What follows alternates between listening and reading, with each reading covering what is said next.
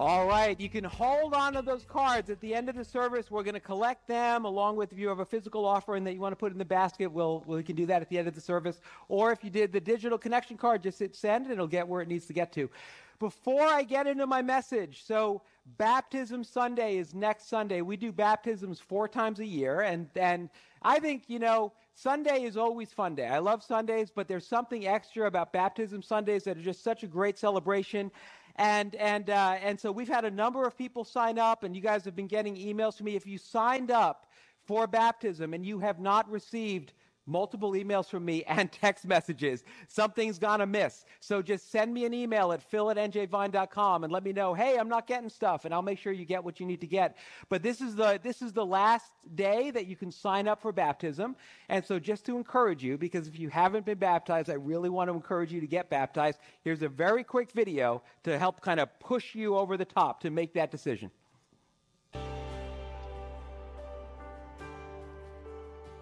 I will build my life upon Oh, I will build my life upon your love. It is a firm foundation. I will put my trust in you alone. And I will not be shaken. I will build my life upon your love. It is a firm foundation. I will put my trust in you. All right, so on your connection card, just say whether you want to be baptized at 9:30 or 11, or we'll be doing it in the Spanish service as well. And the way that we do it, like that, we'll have that tub thing set up right over here, and it happens during worship. So you don't want to miss. You want to get here on time. You want to be part of worship because it's a great celebration. It's I'm so looking forward to it. So we are starting next week our 40 Days of Love campaign, and that's all about, we always do a full church-wide campaign every fall. And so this year it's 40 Days of Love, and that means the sermons are going to line up with what's being talked about in the life groups, which is going to line up with daily devotionals and workbooks that you're kind of working through during the week so that you can get more deeply connected to the love of God. So the love of God will flow in us, flow through us, that we could learn how to better love the people who are all around us. And so I'm going to be starting my first sermon in that campaign, and that's going to carry us through the fall. But what I've been doing for the month of September, even though today's October 2nd, but I've been doing what I call September sermons, where there's just like 12 things that I like to cycle through every September, different. I'll do 4 one year and 4 different ones the next year, but things that need to be in our foundation as a church, as people. And so we talked, a few weeks ago, we started it by talking about what does it mean for us to be hungry for God. Then we talked about what it means to be filled with the Holy Spirit. We had a real emphasis during our 21 days of prayer, just crying out for more of the Spirit of God, and He's been moving and working in wonderful ways. We talked about what does it mean for us to be generous. And then last week, I started something on the Great Commission, and I want us to finish it up today. I want to talk a little bit more about this commission that we've been given. So for you to understand what it is we're after, a big part of what we're trying to do and how you fit in, how you can be a part of this Great Commission that Jesus gave us. And so the passage, the Great Commission passage is Matthew chapter 28.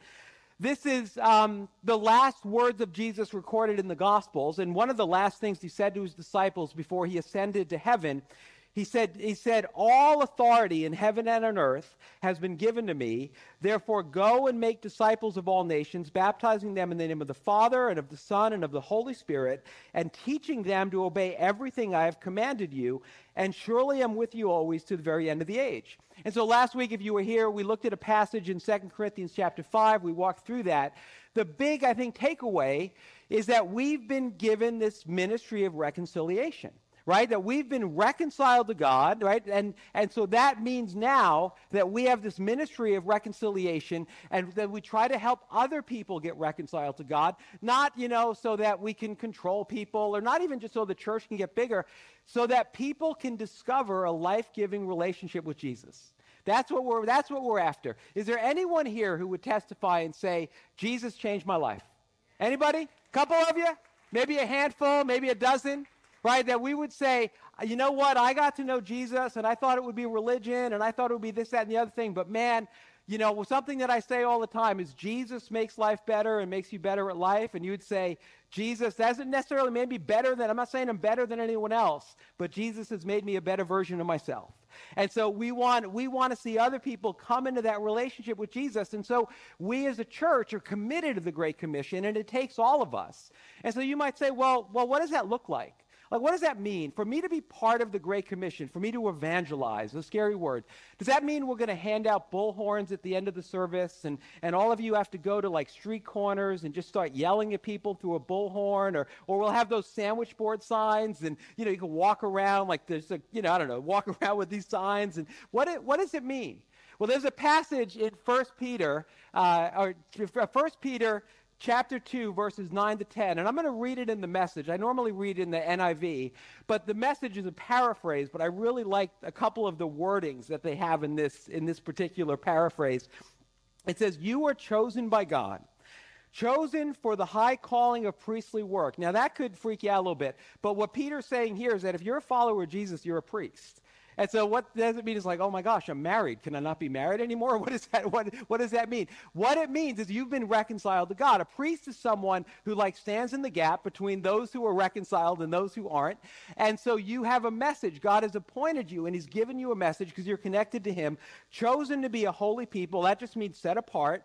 God's instruments to do his work and speak out for him. And this is the phrase. This is why I read this in the Message. To tell others of the night and day difference he made for you. From nothing to something, from rejected to accepted. I love that. That to tell people the night and day difference that he made for you. The life-giving relationship that you have from Jesus. Now, one of the reasons that I think Christians have a hard time with embracing the Great Commission is rather than hearing Jesus say that we're called to be his witnesses, we hear we're called to be his lawyers.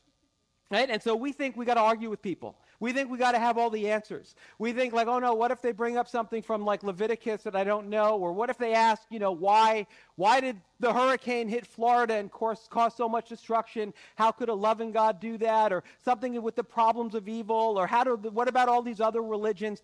And so if Jesus told us to be his lawyers, then we would have to do that and say like, I got to, you know, get a seminary degree and I got to read 100 books before I try to talk to anyone. But that's not what Jesus said. He said, be my witnesses. Just when you have an opportunity, share with people the life-giving relationship you have, to give people a reason for the hope that you have. We'll talk about that in a moment. But just tell your story. You know, that we figure out how to just kind of tell our story and say, listen, I can't answer all these other questions. I don't know. But here's what happened to me. Here's the night and day difference that Jesus made for me. So let me walk you through a couple things. This is a very practical message. And so, you know, if you have the app, open it up to the sermon notes that I put in every week, and there's fill in the blanks and some different steps and all the passages that we're going to read. But the first thing is this: share the hope that you have. Peter said this in 1 Peter 3:15-16, "But in your hearts revere Christ as Lord. Always be prepared to give an answer to everyone who asks you, to give a reason for the hope that you have." Now, I don't know if you've noticed, but we're living in pretty hopeless times. Like, there's a lot of despair. There's a lot of things that people are worried about. People don't have a lot of hope as they're looking at, you know, coming out of the last 2.5 years of COVID, and then now we've got this inflation, and, you know, what's happening to the economy, what's happening on the world stage with Russia, let alone all the stuff that's going on in your life. There's a lot of hopelessness that's out there. But what Peter says is we are to give a reason for the hope that's within us, because we serve the God of hope. I mean, that's one of his names. He's the God of hope. And he's given us a living hope. So if we're tapped into that living hope, and if we're like, you know, in our workplaces and life, felt like a lot of people who are hopeless, hopefully there's going to be opportunities where people say, "Good, you're different. Like, what's going on with you? Like what, like what, you don't seem to be as stressed out, like there's all this office politics going on and everybody's mad at everybody, but you somehow manage to stay above the fray. How do you do that? Well, let me tell you about the hope that I have. Or your marriage seems really strong, and I'm just trying not to kill my husband, and I don't know. I think I'm going to smother him with a pillow one of these nights, and I don't know what to do. How do you do? Let me tell you about the hope that we have. And he goes on, and he says, keeping a clear conscience, so that those who speak maliciously against your good behavior in Christ may be ashamed of their slander. So a lot of people who have misconceptions about Christians, and they just think, oh, Christians are, they're hypocritical and they're judgmental and they're mean, and there certainly are some Christians who support those stereotypes. Or people think, oh, they're just like a political party or whatever it is. But that maybe we live our life in such a way and we interact with people in such a way that people would say, but you're different.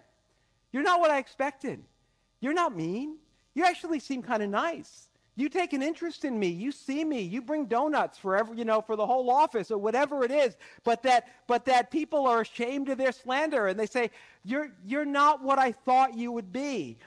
And so I think that what it really comes down to, right? And we'd be intentional about this, that we look for opportunities to share our story, right? You have a story. You have a story about how you met Jesus and how he changed your life. And so you don't want to argue with people. When you argue with someone, you put walls up. But when you share, you put walls down. Right? When you do it and it's not weird and you do it in the context of a relationship, people will be more interested to hear your story than you realize. And so I think it's helpful for us to think about the important elements of your story. And the first is, how did you come to realize that you needed Jesus?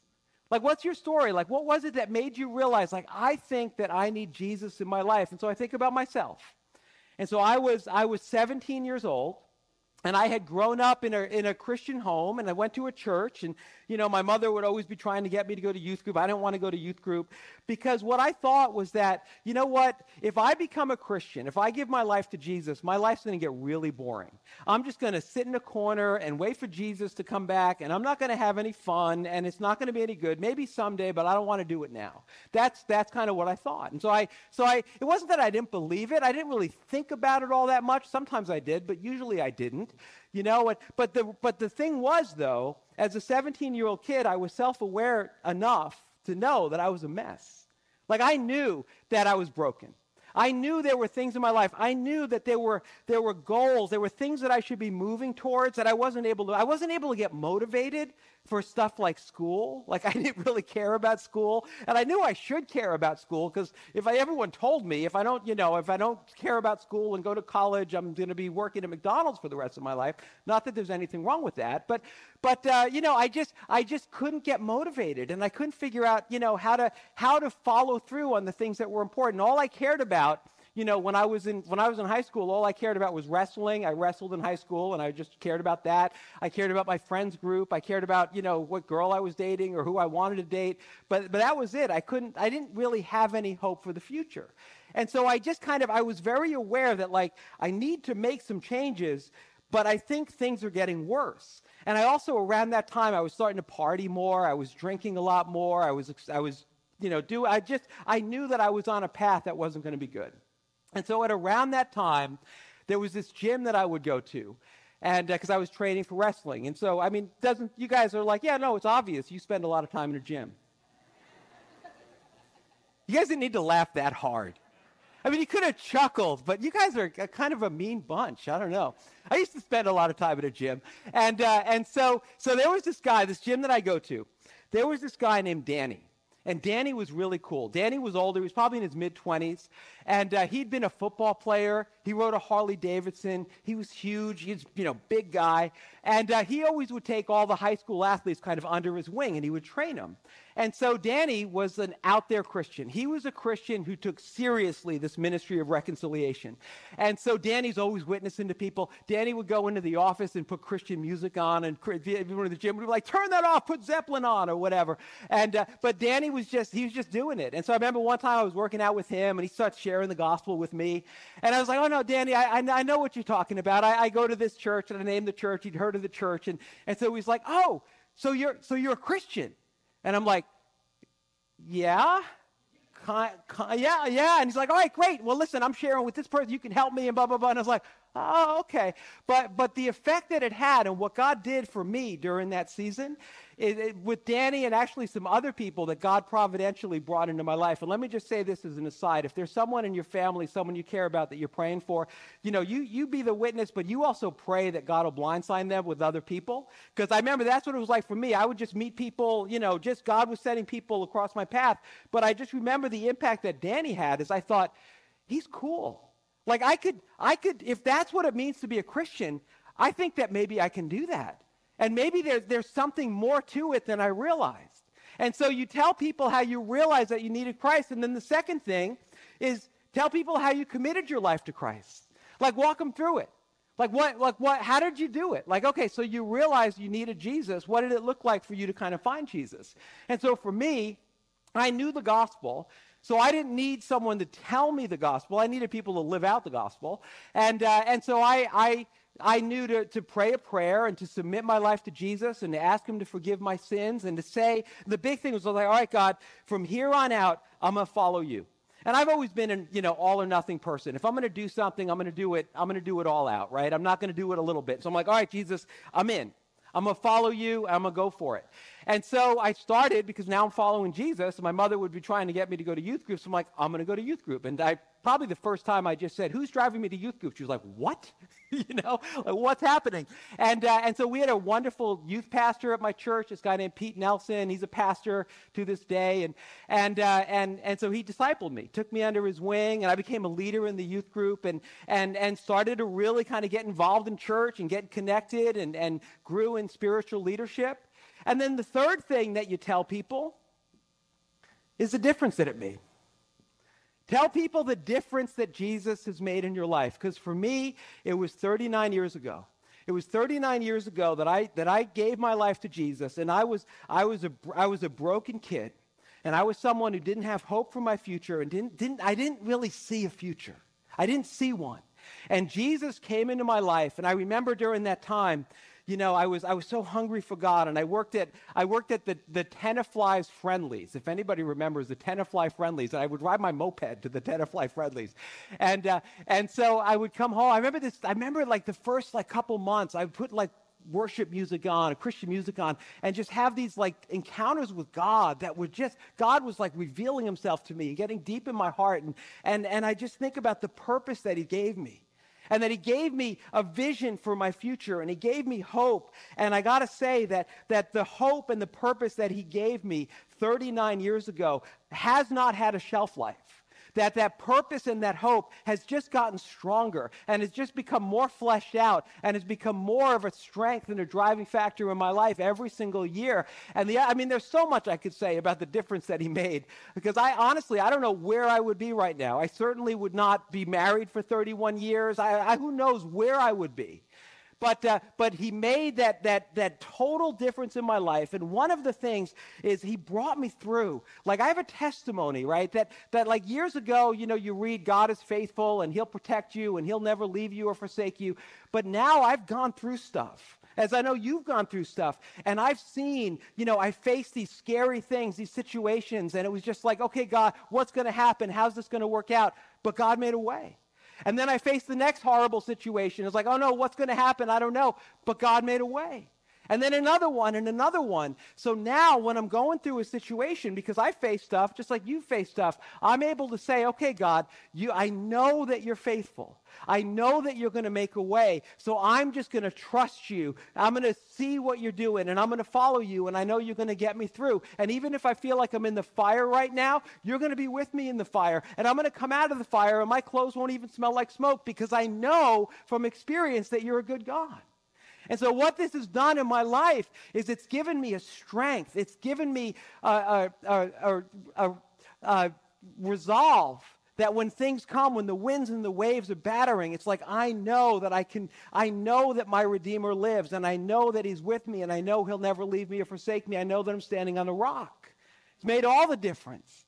And so tell people your story and tell people the difference that God has made in your life. And then the second thing is this. Share your church. Listen, the way we do things here, right? We are very intentional about this. We want to be a church. Everybody's welcome, no matter where anyone's coming from. Everybody's welcome. I remember one time somebody told me, some prophetic person was like, there's sin in the church. And I'm like, of course there is. Like, what is that? Thought I'd be like, oh no, what is that? What, there, somebody's sin? It's like, no, everybody's welcome. And what we're trying to do is we're just trying to help everybody take a step to get closer to Jesus. And some of you came here and you loved Jesus when you got here. And you're like, I want to be part of a church family and I want to serve God. I need to be encouraged. And we're so glad you're here. We're for you. But we're also intentionally for people who don't know God yet. And we've seen through the years hundreds, maybe even over 1,000 people give their life to Jesus, say yes to Jesus, and then take steps. One of the things I never get tired of is seeing people who come to church, and for some way they find themselves in church, and they come and they show up, and the last thing that they think is they're going to come to church and they're going to like it. And so I'll have these conversations with people in the lobby, and they're like, you can see the wheels turning, and they're trying to figure this out, and they're like, I came to church. This is my first time, and I liked it.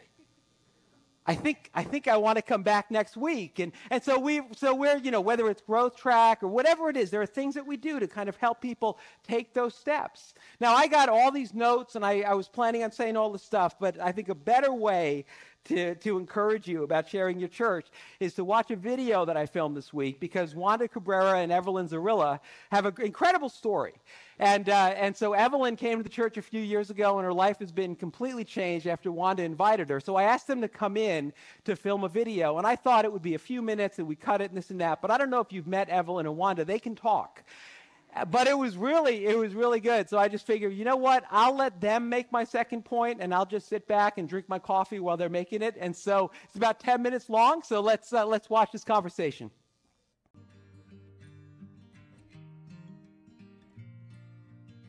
I am here with Wanda Cabrera and Evelyn Zarilla. And why don't we start by having you guys tell us how you met, how you came to know each other? Well, I was working part-time job at BioReference, and my time was like from 10 to 2, and we were in cubicles, and Evelyn was 3 cubicles behind me. So I used to walk into work and say good morning to everybody, and Evelyn was always just mad. And there was something about her anger drew me to her, because I thought it was challenging to break that. And every time I walked in, I would be like, God, why is she so angry? So one day I asked her and I said, good morning, Evelyn. She's like, good morning. And I'm like, Mamita, why are you always so angry? You're so beautiful. She's like, I don't have a reason to smile. Okay. And I said, but God loves you. Okay. So I went back to my desk, and then I had this calendar that had devotionals of the dates. So I would always put, the date, and then put it so when she walked by, to grab her attention and see if she read it. So I just kept doing that. And one day I didn't have the date right. I didn't flip it. So she walked by and stopped.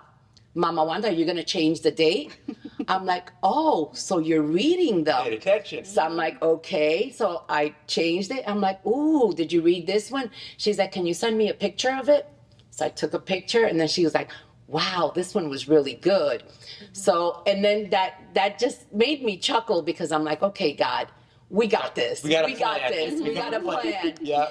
So, I kept doing it every day. And then one day she went to our other coworker, and then she's like, Carla, I'm going to go to this party on Saturday, and I need to learn how to dance salsa. Can you teach me? And I was typing, and I'm like, aha. And I turned around, and I was like, Evelyn, I can dance salsa. She's like, Mama Wanda, you know how to dance? I'm like, yeah, Christian people could dance. And she's like, okay, but I'm like, I have one condition. I'll teach you how to dance salsa if you come to my church. Mama Wanda. I'm like, Mamita, just one Sunday. I promise you, one time, that's all it takes. Just one time. She's like, okay, text me the address. Okay, so I did it. She came to church that Sunday, and I was sad because I didn't see her. So when I went to work on Monday, I'm like, good morning, Evelyn. I went to your church. You did? She goes, I sat all the way in the back and I had big glasses on and I couldn't stop crying. I was like, why were you crying? She goes, I don't know, Mama Wanda, but your church just made me cry. And then I told her, and I was like, maybe that was the presence of the Holy Spirit. Yeah, whatever. So I went back to my desk, and then we never talked about the salsa. And then she goes, So wait, so you still owe her a salsa? She does. I do. She does. It's been Okay, like so 5 this years. is on record. This is on record. You have claim to a salsa Yes. lesson. Yes. Yes. And I'm still waiting. I'm still She dancing. is still waiting. And then next thing I know, I see her the next Sunday, and she had big black glasses on. And I said, why you? She was, Mama Wanda, I don't want no one to see me crying. I'm like, okay. And then life went on. I invited her to my life group. She went to my life group, and then she just branched off. And next thing I know, I saw young preachers. She's preaching. She's running the church. She's running the church. Yeah. I'm I mean, like, we all work for wow. Yes. So, all right, so Evelyn, so you've been here at this church now for a few years, and you're so involved, and as we said, we all work for you now. So Did tell you us. clock in, by the way? Huh? Did you clock in, by the way? Did I? Yeah, I know. I'm gonna have to report to you. So just tell us how Jesus has changed your life. Wow, like I don't even know where to start. But basically, he just came into my life in such a way that it just like wowed me because, like, you know, Mama Wanda said, I was very like angry, and I didn't know that I was. You know, I was just like, I'm just the way I am. Like, this is how I am, and that's it. Like, can nobody change me? Can nobody tell me nothing? So, you know, like she said before, every day her showing me her devotions and just her speaking to me about Jesus and just talking about how God loves me. And I would just think like, wow, like, why would God love someone like me, like a girl like me? You know, because I was always out partying. I was always angry. I was always like chasing the wind, you know, going after worldly things. And it wasn't until I came to this church that, you know, I felt the presence of the Lord. And his love just wrapped me around in such a way that I just felt that fatherly love that I didn't grow up with. Uh-huh. So I noticed that my whole life I was just trying to fill a void that only God can fill. You know, there's no addiction, there's no emotion, there's no person that can be stronger than God. Like, God's love is way stronger than what you're going through. So, you know, I was going through a whole bunch of things. I was like a rebel and everything. And when I felt the love of God, that just wowed me in such a way that I was like, wow, like he loves me. Like, he's been chasing after me this whole time, you know, through Mama Wanda, even when I was a little girl, even throughout all my teenage years, my young adult life. I'm just like, wow. So when I came to church, she told me about it, and I sat all the way in the back, and then that's when I saw you, and I was like, why is he wearing a motorcycle jacket? Like, I'm not sure I own a motorcycle jacket. you but came was with a a jacket. leather jacket. You Okay, came with all some right. jacket. Some kind of jacket. And then I Okay. saw, you know, your All right. your outfit, and I was just like, why is he wearing that? Isn't he supposed to come with like some pope type Yeah. thing? And like, Yeah. what's going on? So when I saw and I heard that you were just saying, you know, we are a church that just goes after Jesus, it's filled, Holy Spirit led, and I was like, who's this Holy Spirit? Like, what is this, a demonic church? Like, what is going on here? And when I felt like the Holy Spirit, that's the reason why I was crying. Yeah. I was like, wow, like this church, like, you know, my pastor is really after God's heart. Like, I want that. Yeah. And that's when you told me about Growth Track. I joined Growth Track because, you know, you're like, you're made on purpose for a purpose. And I was like, all right, my pastor said that I'm made on purpose for a purpose, and I'm going to find out what that is. Uh-huh. So I joined the Growth Track, Yeah. and that's when I found out who I was and why I was designed the way that I was. And I'm like, oh, that doesn't, it makes sense why I'm like this. It makes sense why I'm like that, and why it's so easy for me to do this. Yeah. And then that's when you started talking about life groups. And I'm like, my pastor said I need to join a life group, so I need to do this. And it was just Jesus just changing my life, and then seeing how Jesus changed my family's life, and just really like walking in truth and walking in light. And I'm like, wow, this whole time I was just walking in darkness, Yeah. and you don't even know, because, you know, scripture says Satan puts a veil before our eyes, and Jesus broke that. Yeah. Amen. And Yeah, and it's just such a great story. I mean, it really is so wonderful just seeing how God used you. I love how you know, you kind of like, all right, there's a challenge here, and you kind of like put out a little bit of bait with that devotional, She and put a kind of big was bait. really and so you kind of risked and put yourself out there, and really got involved and wanted to see Evelyn take steps towards Jesus. And then you had Wanda's testimony and kind of knew who she was and knew she was different. But then you came to church and you were able to hear a message that you connected with and experienced the Holy Spirit. And it's just such a great example, I think, of how we can all work together to see more people come to know Jesus. Yeah. So last question, what encouragement would you both give to people in the church when it comes to engaging in the Great Commission and believing that God can use us to help people really not only change their life, but change their whole eternal destiny? Right. Yes. For me is that when you find that person or you're talking to that coworker or just that life person and you feel that there's a void in their life or you just don't see the presence of God, those are my challenges. I feel that God just puts people in my life that are just angry and they're just lost. And that inspires me to talk to them.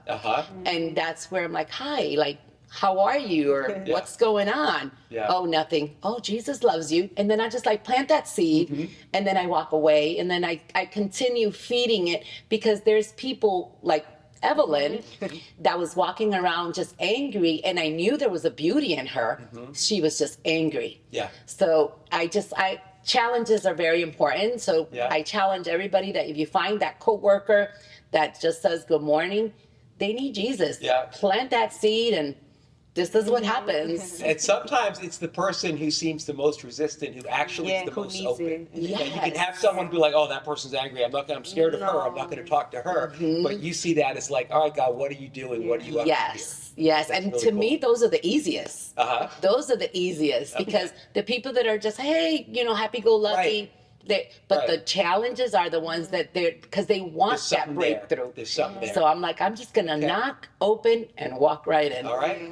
Evelyn, what would you say? I would just say that for both sides, like the person receiving it and also the person who's doing it, just being open to what God is doing. Like, when I evangelize, I never try to make it religious. Like, I don't like anything religious. Jesus is relationship. So I always talk to them about my testimony, or I tell them how Mama Wanda was a vessel in the kingdom for me and how God loves you. And what broke the walls and broke down all the barriers for me and like the strongholds is when you would just say, look, God loves you. And when, that infamous scripture, for God so loved the world, he sent his begotten son. And God so loved the world. God so loved the poor people. God so loved the white people. God so loved the rich, the oppressed, all of us. So that resonated so much with me because I'm like, he will love a girl like me. And he's like, that's exactly who he loves. His love is indescribable. It's relentless. He is just fearful, like fearless when it comes to loving you. If society is saying no, God is saying absolutely yes. Can't stop, won't stop. And that, he won't stop, can't stop. And he doesn't. He didn't stop with me. And I remember when she would evangelize to me, and that this is after me coming to this church, I'm like, God, like, why you keep bugging me? Like, why you keep following me everywhere? And he told me, he's like, I don't love her no different than I love you. And that was like one of the first times that I felt the presence of God speak to me, and I was bawling. And I'm like, you love me? He's like, just because your father left and didn't love you, that does not mean that I don't love you. So that makes me just want to evangelize to people and let them know, like, look, it doesn't matter where you're at. You can be in the hood, you can be in the bar, you can be in a corporate office. It doesn't matter. God loves you. It doesn't matter what you did. And so this to me too is just such a reminder of like what it says in the Bible, the gospel is the power of God for salvation. The power of daily devotionals that you walk by, the power of an invitation, the power of a testimony changes lives. And you guys are such an example of that. So thank you. Thank you, girl. So listen, Jesus told a parable, right? He said that his guy do this great banquet, all the best food, all the best stuff, and he invited everyone to come, but everybody was too busy, nobody came. And so Luke 14:23, the master told his servant, go out to the roads and country lanes and compel them to come in so that my house will be full.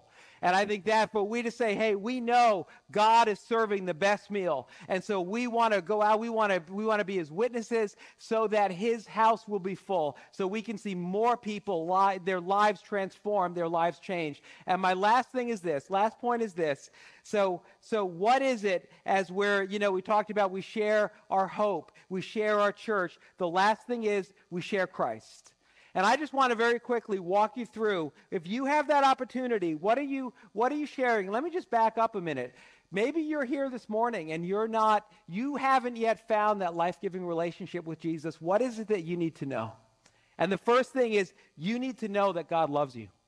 You need to know that God, the creator and sustainer of everything, he loves you. It says in Jeremiah 31:3, I've loved you with an everlasting love. I have drawn you with unfailing kindness. God has been at work in your life. And God will continue to be at work in your life. Like Wanda said, Evelyn said, can't stop, won't stop. God is he's coming after you, and he's not going to stop, and he's not going to relent, because he's the good shepherd, and he seeks and saves those who need him. And so he's coming after you. And so many people have this idea that God is against them, that God is angry with them, and they feel the sense of shame. And I was talking to somebody recently who was feeling that, and I just said, listen, yes, there are things that God wants to change in your life because he wants he wants to lead you into everything he has for you. But you need to know that there's no way that God could love you any more than he loves you right now. He loves you with a perfect love. He loves you with an everlasting love. And that shame and guilt that you're feeling, Jesus bore that on the cross, so you don't need to feel that shame and guilt anymore. You need to know how much God loves you. And listen, the reality is, Blaise Pascal, he said that we have this God-shaped vacuum in our heart.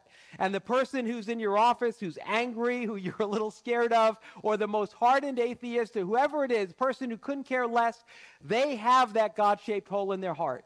And they're trying to fill it up with other things. But we just need to trust and know that the gospel is powerful. The love of God is the deepest need of their heart. And the second thing we need to let people know is that God has a plan for them.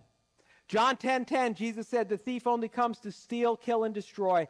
I have come that they may have life and have it to the full. And just say, God is for you. God, you have this vision, this idea of this life that you want to live. God can help you get there. God wants to lead you into an abundant life. God wants to help your marriage be something that's life-giving, something that's healthy. God wants to help you. He wants to help you get to the place where your yesterdays and the pain and the brokenness you have from your yesterdays no longer have to affect your future. God is for you. He has a good plan and a purpose for everyone's life. And it's not a life that's free of problems, but it's a life that's full of purpose. It's a life that says there's a strength that's available to you because God will come alongside of you. And whatever challenges and whatever difficulties you're facing, you are not facing those things alone, right? If God is for me, who can be against me? And so you need to let people know that God has a plan. You need to let people know that God is real. 1 Corinthians 4:20, the kingdom of God is not just a matter of talk, but of power. Here's the thing. If you're out there, if you're saying, all right, I'm going to be a witness and I'm going to share my testimony, I want to let you know God is backing you up. God has promised that he's working before you got there, and he'll be working long after you're there. You're just kind of a link in the chain, of God trying to draw that person to himself. And one of the most powerful things that you can do is to challenge someone. Like if you have someone in your life and they're not sure and they're figuring it out, but you think that they want to know the truth, and maybe some of you, maybe this is relevant for you where you're at right now, that you ask God, that you pray and say, God, I don't know if you're real, I don't know if you're there, but if you are, will you show me? If you are, will you prove it to me? So while I was on vacation, one of the things that Norm and I got to do was went out to Idaho, and I was part of this golf excursion thing that with a lot of some other vineyard pastors and other pastors around the country. And so me and my friend, we were partners, and we had a caddy because we play a fancy golf course. You have a caddy. Most of the courses I play, I got to carry my own clubs. But he was a really nice kid, and so we're together for 5 hours, and he was a great caddy. He was like telling me the putt's going to go this way, and it went that way, but we were sharing with him a little bit, and he seemed really open. And so what we said to him at the end is we said, hey, listen, why don't we gave him that challenge and said, why don't you ask God to show you if he's real? Because just having confidence that you do your part, which is to be a witness, it's God's job to take care of everything else. And God is going to be moving and working in people's lives. And the last thing is this. We need to let people know what their real problem is. What their real problem is. And let me just again maybe say this for some of you this morning. Like, you came here with problems. We all came here with problems. We all have problems. And your problem, you might think, my problem is my marriage. Or you might think, my problem is I hate my job. Or my problem is I have this anxiety. Or I have whatever it is. Those are real problems. But there's a root cause problem. And what it says in Isaiah 59 verse 2, it says, your iniquities have separated you from your God. Your sins have hidden his face from you so that he will not hear. You see, God made all of us. God loves all of us. But we're not born into a relationship with God, right? That there's something that separates us. All the love that's in God's heart, all the abundance, the things he wants to do, the purpose he wants to give us, our sins separate us from that life. And so that, I think that's what so much of life is about, is people, you got this void and we're trying to fill it with this, that, and the other thing. But really what it is you're looking for is you're looking to be reconciled with your God. That once your relationship with God is right, then everything else in your life will begin to fall into place. It doesn't mean it'll all get easier, but there'll be a strength and a purpose that will guide you through. And so we come up with all sorts of ways to try to bridge that gap, to try to okay, there's something missing, there's something that I need. Jesus is the one who can bridge the gap. He's the only one who can bridge that gap. It says in Romans 6:23, the wages of sin is death, but the gift of God is eternal life in Christ Jesus our Lord. And so death isn't just dying at the end of your life. There's a spiritual death. And the stuff, you know what, maybe you're experiencing spiritual death because you have all these fears and anxieties that are there. Maybe you're experiencing spiritual death because when you think about your future, there's a hopelessness that's there. Maybe the spiritual death that you're experiencing is a loneliness. Spiritual death can take all sorts of different forms. The only one who can bridge the gap, who can bring down that dividing wall so that God's life and love can flow into your life, is Jesus and what he's done at the cross. And all you need to do is you need to ask Jesus to help you. That's it. You just have to ask him to help. There was somebody who asked me at the end of the last service, they're like, I want to get baptized, but I don't know if I'm ready.